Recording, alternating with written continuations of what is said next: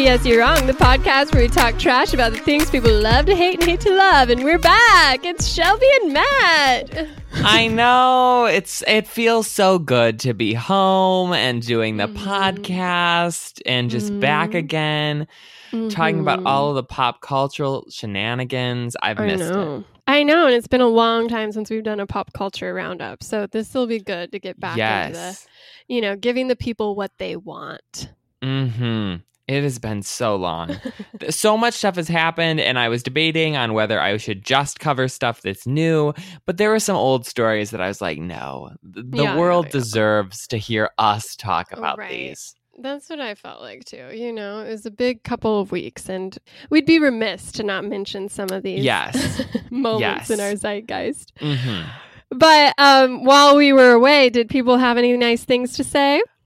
Oh my gosh, yes, they did. 3 people left us reviews, so good on all of you. Yeah. I'm only going to read one today, but we'll get to the other one, so just hold your horses, peeps. Okay. So Alda B92 said, can't help but smile when listening, although she gave us 4 stars, which I'll get into in a second. Yeah. I found out about this podcast when I met Matt in NYC when visiting with friends. I thought I was a true pop culture lover, but these two provide me with knowledge that I didn't know I needed. I have caught myself smiling and laughing many times while listening. I started with the first podcast about a week ago now, and I'm up to episode 16. So clearly they're doing something right. And I feel like those are like our worser episodes. I think we've gotten better. Yeah, for sure. The only reason why I'm not giving this a 5-star is because Matt doesn't like The Office, which hurts my soul. You're dragging us down. Are you kidding me? I knew this would come back to bite us in the ass. Like, come on, dude. Oh my word. Oh, you're ruining our perfect record. That is insane. Then she goes on to say a truly ludicrous thing. Although Shelby saves it, though, by being a Swiftie. Yay! Like, oh what my is gosh. I didn't even pay this person. I don't know who this is. This is yet again an example of me bringing somebody into the podcast and then you stealing them, which is just not how this is supposed to work. This is someone you know. Oh, that is so delightful and delicious. I love that. I'm going to start a group chat of all your friends who like me more now. It'll be great. It'll be a wild time. Yeah. So then Sierra, who was on an episode way back when, now texts Shelby and I after listening to the episodes and says, oh, Shelby, you're so smart. You're so wise. These opinions are so great. Oh, yeah. It's you can't blame them. You can't blame them. It's just facts are facts. Okay. That's what our podcast is all about. I bring the truth and you're all welcome. So. Yeah. But for those of you who have other thoughts and hopefully a more generous 5-star rating, you can find us on Apple Podcasts at PS You're Wrong and leave us a review there. Or just join the fun on Twitter and Instagram and sometimes Facebook and sometimes on WordPress at PS You're Wrong. Because that's where we're hanging out when we're not recording these. Yes, that's where we are. But let's get into all of the drama that has been taking place over the past 2-3 weeks. Do you want to start? Do you got a big juicy story you're ready to get into? Well, I feel like I should just get this out of the way for you, but it was a big moment in Bachelor Nation. Hannah finished up her season as the Bachelorette. And I know you don't watch the show, but a lot of America does. But wait, I don't normally watch The Bachelor, but I heard so much about it that I watched this clip. No, stop. Yes. You did? Oh my gosh. I couldn't tell you anybody's name, but it was the girl, the Bachelorette. Yeah. She was it was down to 3 people. She was going to give a rose to some, and then this other dude comes out and he's like, I need to talk to you. I just need a moment. And she's like, no, get lost, leave.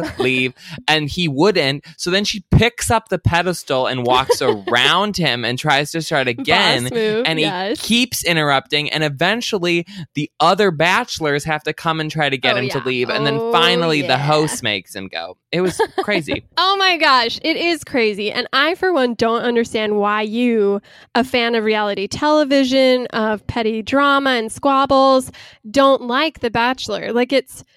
It's so good, okay? It's such a masterpiece, and more it's kind of veered away from this idea of finding true love and more just like exploring these crazy, thirsty relationships with people who are all there for the wrong reasons. So you should give it a chance, is what I'm saying. Yeah, I'll probably pass on that, but thank you.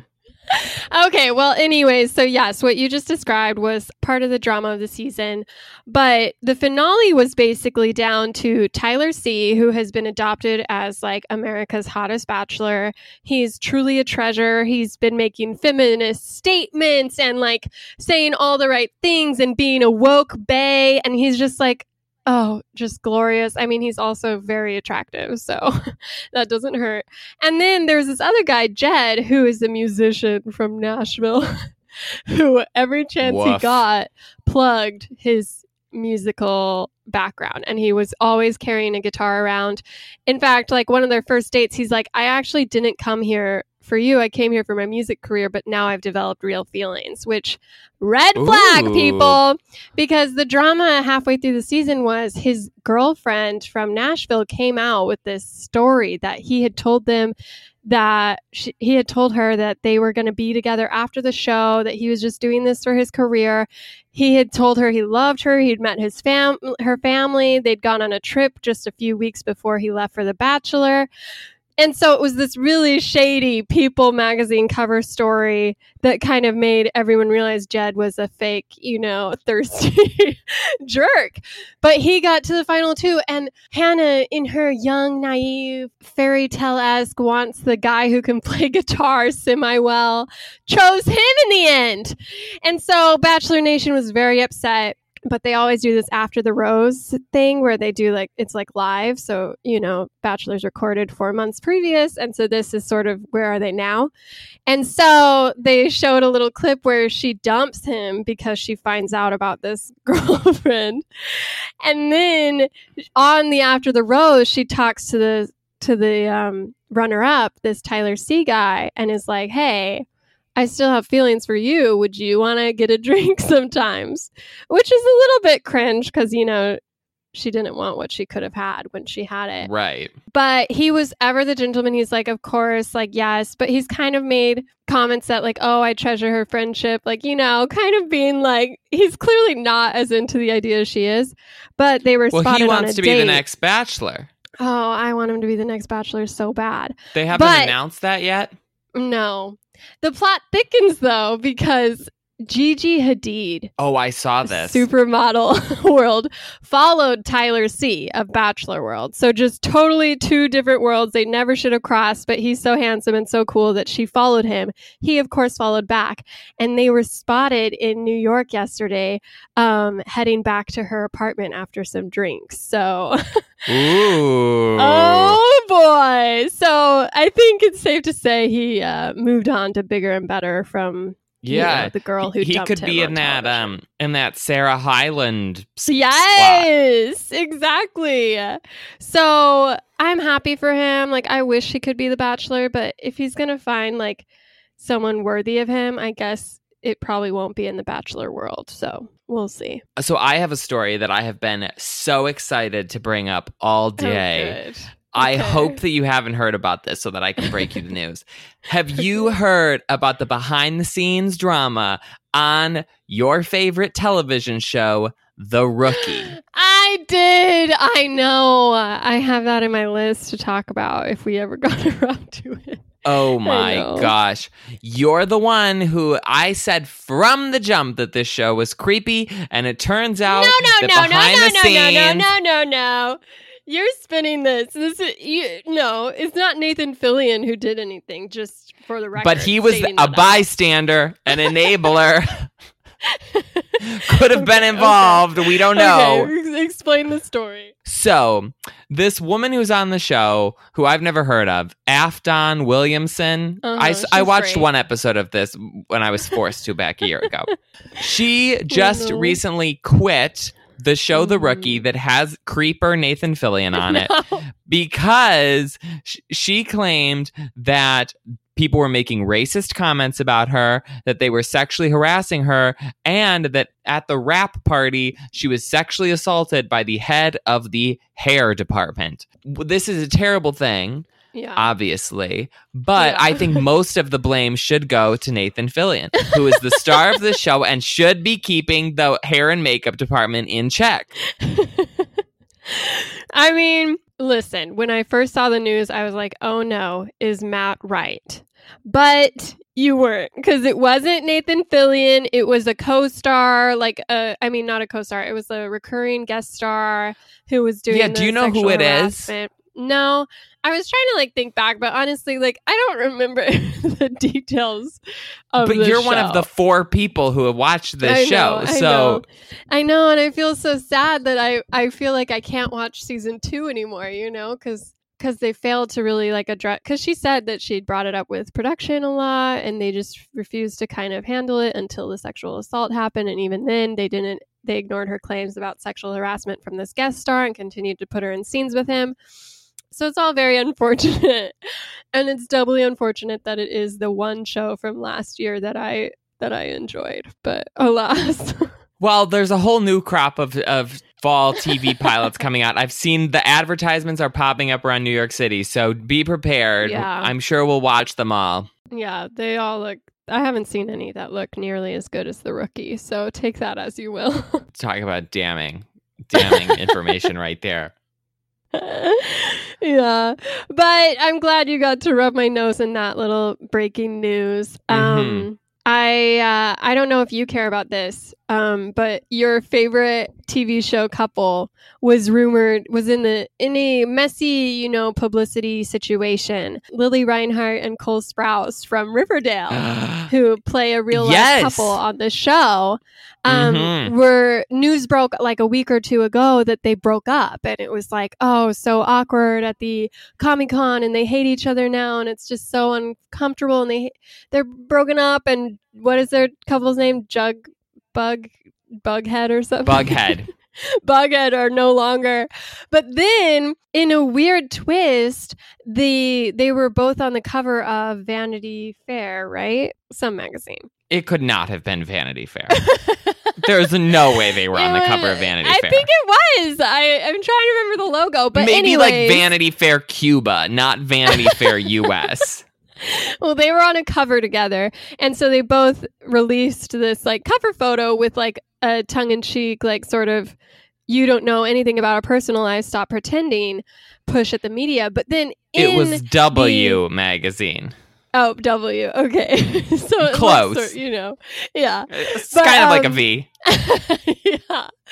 But so then in the article itself, though, they wanted to be interviewed separately. And halfway through, sort of buried in the text, the author was and they actually did break up before this went to press.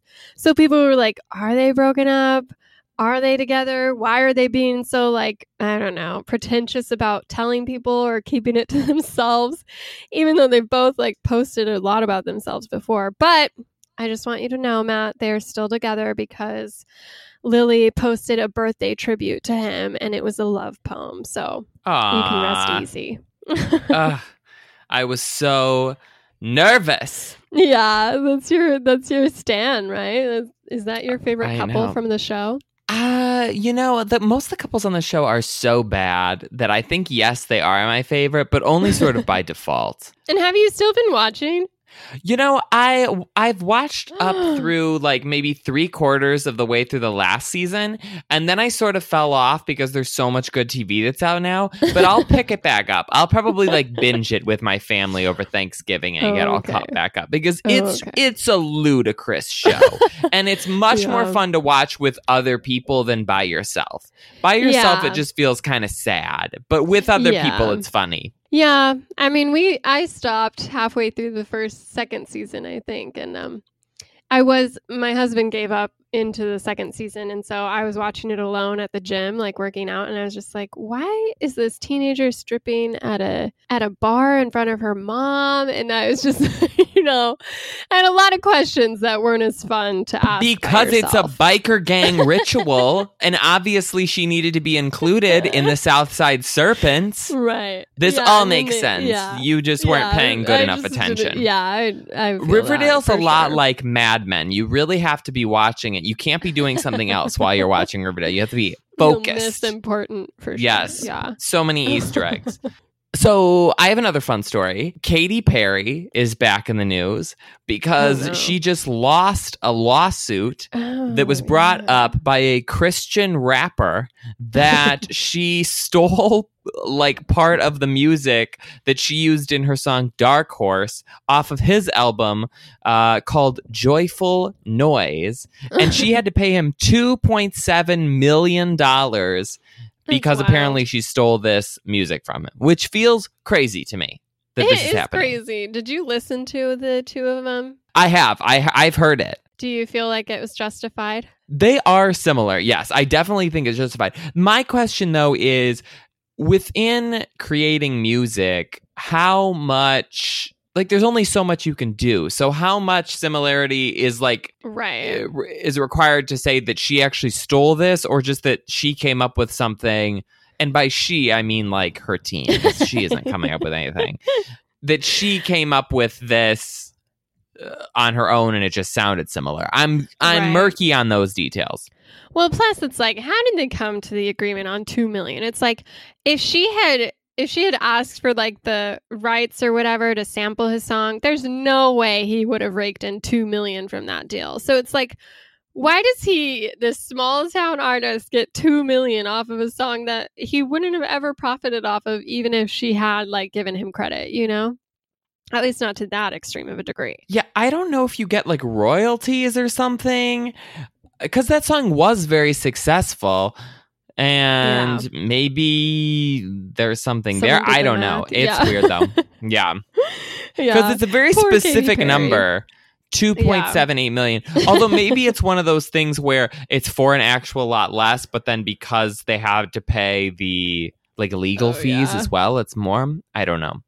I don't do well with legal things. It's too complicated. Yeah. It's all those sort of cases are weird, and it's sort of like some of them are like so obvious and they lose, and some of them are so far out and they lose, so it's hard to predict what'll happen. But I guess she probably won't miss $2 million. No big deal. But in pop princess realm, real quick, we have to touch on Taylor Swift's current publicity stunt. Lovers coming out this month. And she started up her secret sessions again, which I don't know if you're familiar with. These are like where she brings random crazy people to her house and lets them see or listen to the album ahead of time. Yeah, so she invites... Did you get invited? I wish. Oh, man, I wish so bad. I did not, but I was at the 1989, Shake It Off release, which was similar, but it was like the dry run for the secret sessions, I like to think, because she ironed out a few kinks that happened in our session, and we didn't get to hear the whole album, obviously. But anyways, so she secretly invites like a few dozen to 100 fans to her houses and does these listening parties, and then meets with each one individually and takes a photo, and it's all like touchy-feely, happy. It sounds miserable. No, imagine if Kanye did that for you. Okay, why is it miserable? I would be so awkward the entire time. I would not be able to handle it at all. And I would also hate every second that I had to spend with 80 other weird, obsessed people. Oh, you would crying, being touch my hand. What if it was like a Survivor meet and greet? Like you got to go hang out. I've been to those. Survivor. Okay. And you enjoyed yourself. So simmer down. Yeah, but it's still stressful, and they're a lot less famous. Well, everyone here loved it, obviously, but there was drama with this year's because someone leaked the dates of the secret sessions. Like someone who was invited on Reddit, for some reason started bragging about it. And so all these dates got leaked. And so they had to cancel a couple, which sort of screwed over these people who'd been planning to go. Why'd they have to cancel them? Oh, because it just became, because paparazzi and all these fans would show up at her house, and it just became overrun. And so, it wasn't wouldn't safe. the paparazzi like be able to know anyways when all of these random like prepubescent girls are showing up outside her apartment in New York? It's done very carefully. You know, it's like you show up at a location, they bus you to another location, and then you're taken to the other location. So it's a whole scavenger hunt, basically. But oh wow. I mean, it's a really, I mean, you know, first of all, she builds this like loyal fan base by doing this, and it's all free, which is unheard of for most meet and greets of any other celebrity pop star. But it's also great publicity because she's riling up all these fans to kind of do word of mouth. And of course, they're in love with every song off the record because it was just such a unique experience, you know? Mm-hmm. So it's even like, the Archer. OMG, so good, Woof. so good. Yeah. So, I mean, it's exciting. I wish I was invited, but I haven't been. So we'll see. You and I should do our own secret sessions. OMG, that'd Shelby, be so fun. Where on the day that the album comes out, I'll invite, let me think, I can fit 4 people in my apartment. You can invite, another like 10, and we'll listen. Yeah. And I'll tell you all my theories of each song, and then we'll dance along to each of them. It'll be so fun. We'll make Rice Krispies. Oh, that sounds good. I'm in for that.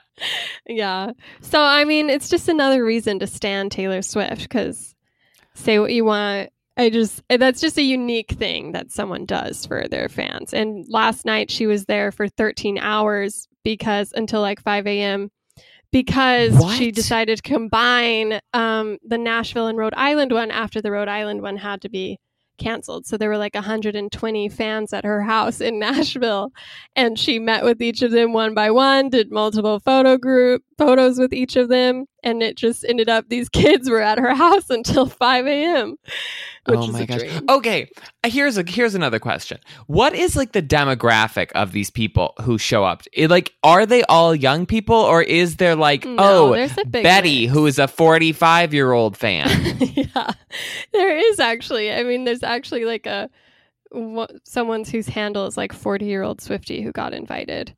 There's a big mix, which is nice because I mean, if they're under 17, I think they get a chaperone, so then their parents go. But then as far as like fans, she does, or her team does a good job of picking a variety of people.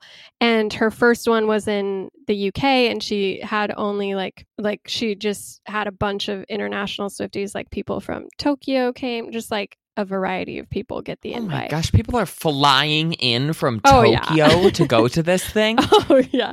It's a once in a lifetime. You would 100% have to do this for anyone.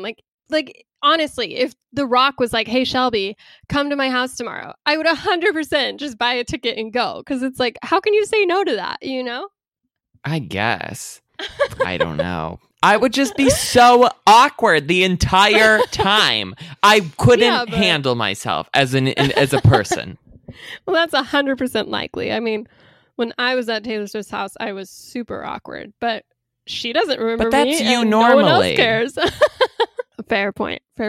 Okay, well, I was going to bring up how Alamo Drafthouse is doing showings of It where you can only go if you're dressed up like a clown, but since we spent so much time on Taylor Swift, let's move on to Love It or Hate It. What do you got? Yay! Well, I have a hate it, but it's like a softcore hate it. I went with my husband to Once Upon a Time in Hollywood. Mm-hmm. Which is the new Quentin Tarantino film. And I do not like Quentin Tarantino. I know that. I knew that going in. I knew I would hate it. But I went because I'm a supportive wife. And that's what we do. That's what marriage is about.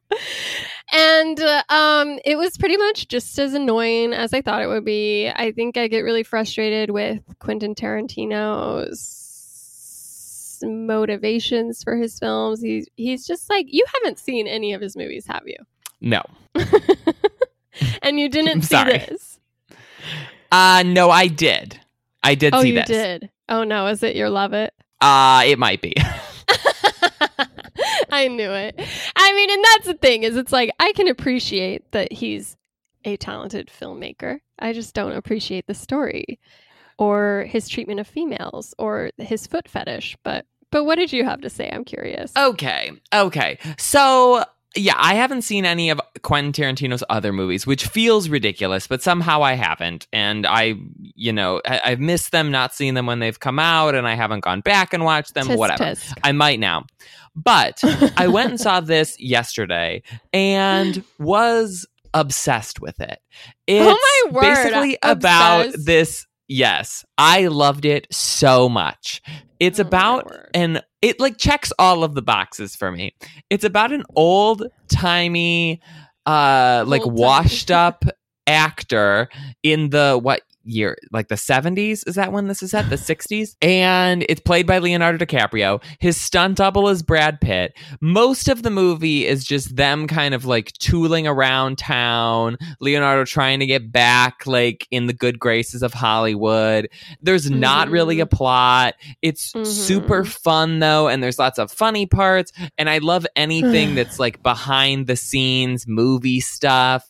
And Brad Pitt and Leonardo DiCaprio are both so good in the movie. And then it comes to this crazy climactic ending, which is a total misdirect and really fun and a twist. And I was just smiling the entire way through the whole movie. The foot fetish, which I read an article about. So apparently Quentin Tarantino has a lot of foot shots in his movies. I did notice in this one that there was lots of shots of like people's dirty feet. Women's dirty feet, but yeah. Yeah, but there was also lots of shots of like men's shoes. Like there was just a lot of feet shots throughout the whole thing. Yeah. There was so much time spent on Brad Pitt's boots throughout the movie that I was confused as to why these were all here. But apparently he has a foot fetish. This is a known thing. And the articles that I read said that they were sort of, in this movie, he's making fun of the fact that people talk all the time about his foot fetishes because he put so many feet in there, like an obscenely noticeable amount of feet. And he was like, you think I have this? Well, I'm going to give it to you.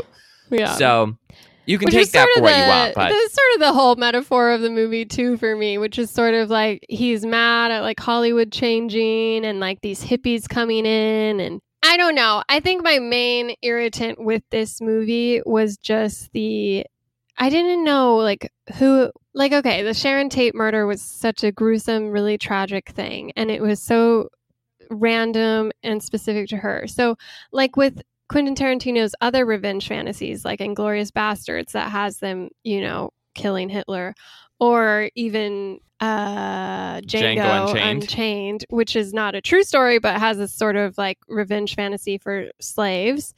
It's like about a bigger picture and sort of this fight against evil, whereas this sort of like, I just felt sort of dirty that he was exploiting this real story and giving a happy ending for these two dudes, basically, and for Sharon Tate by not, well, never mind. But I felt frustrated because it's like, what would Sharon Tate or any of these victims feel like watching this movie? And it just sort of treats it as like this backdrop, which it is because it's a story of Cliff and whatever his name is.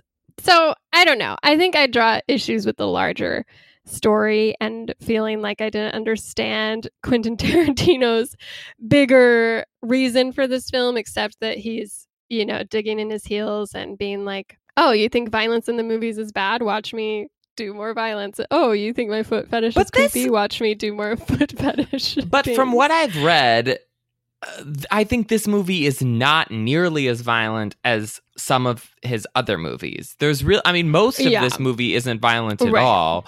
There's not, it's just, actors going around doing things that are funny. I felt like it sort of had a Wolf of Wall Street feel to it, which, yes, Leonardo DiCaprio is in both of them, but that's sort of a like meandering story that's more just, I read this term hangout movie, where it's more about like the characters and sort of hanging out with them than it is about plot. And that the scene at the end with Sharon Tate is kind of just, I don't know. It's something that kind of just happens to Leonardo DiCaprio and Brad Pitt, which I don't know, maybe that's not the best way to handle that. But you also get to spend a lot of time with Sharon Tate throughout the movie where she's doing things, and there's clips of like the movies that she was actually in that have her there. So I don't know. I didn't think I didn't find it too insensitive. What I thought you would love about this movie is that they cast Lena Dunham as a Manson groupie, basically playing herself and make her look like an idiot in the movie. Yeah. Did you not just love that part?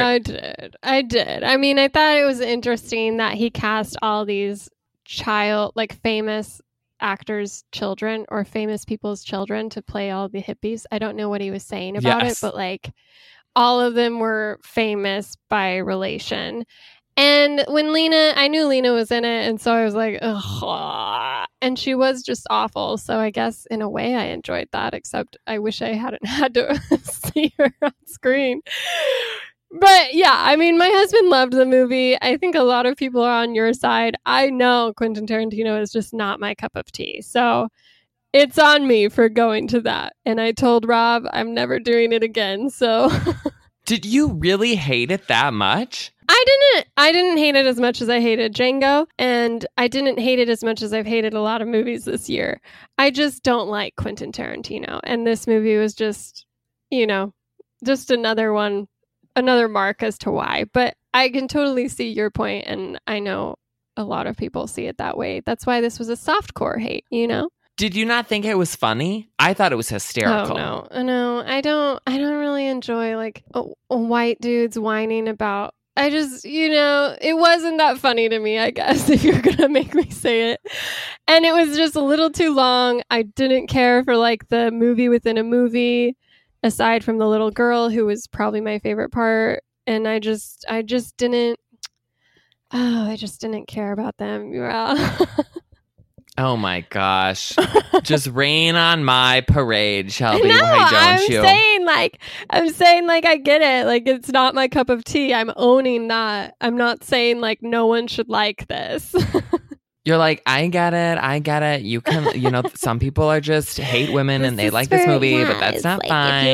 If you like then this is the movie for you. I'm glad you found something for you. Well, luckily, this movie will definitely be in the conversation for Oscars this year. So we'll get to talk about it for another 6 months. Maybe. Well, I'm excited for this week's episode coming up because this movie is much more in my, dare I say, wheelhouse. Yes. We'll be talking about the Fast and the Furious presents Hobbs and Shaw on Thursday. So get excited for that. It's a great film. But follow us on social media, leave us reviews on Apple Podcasts, and we will be back on Thursday. Bye, everybody.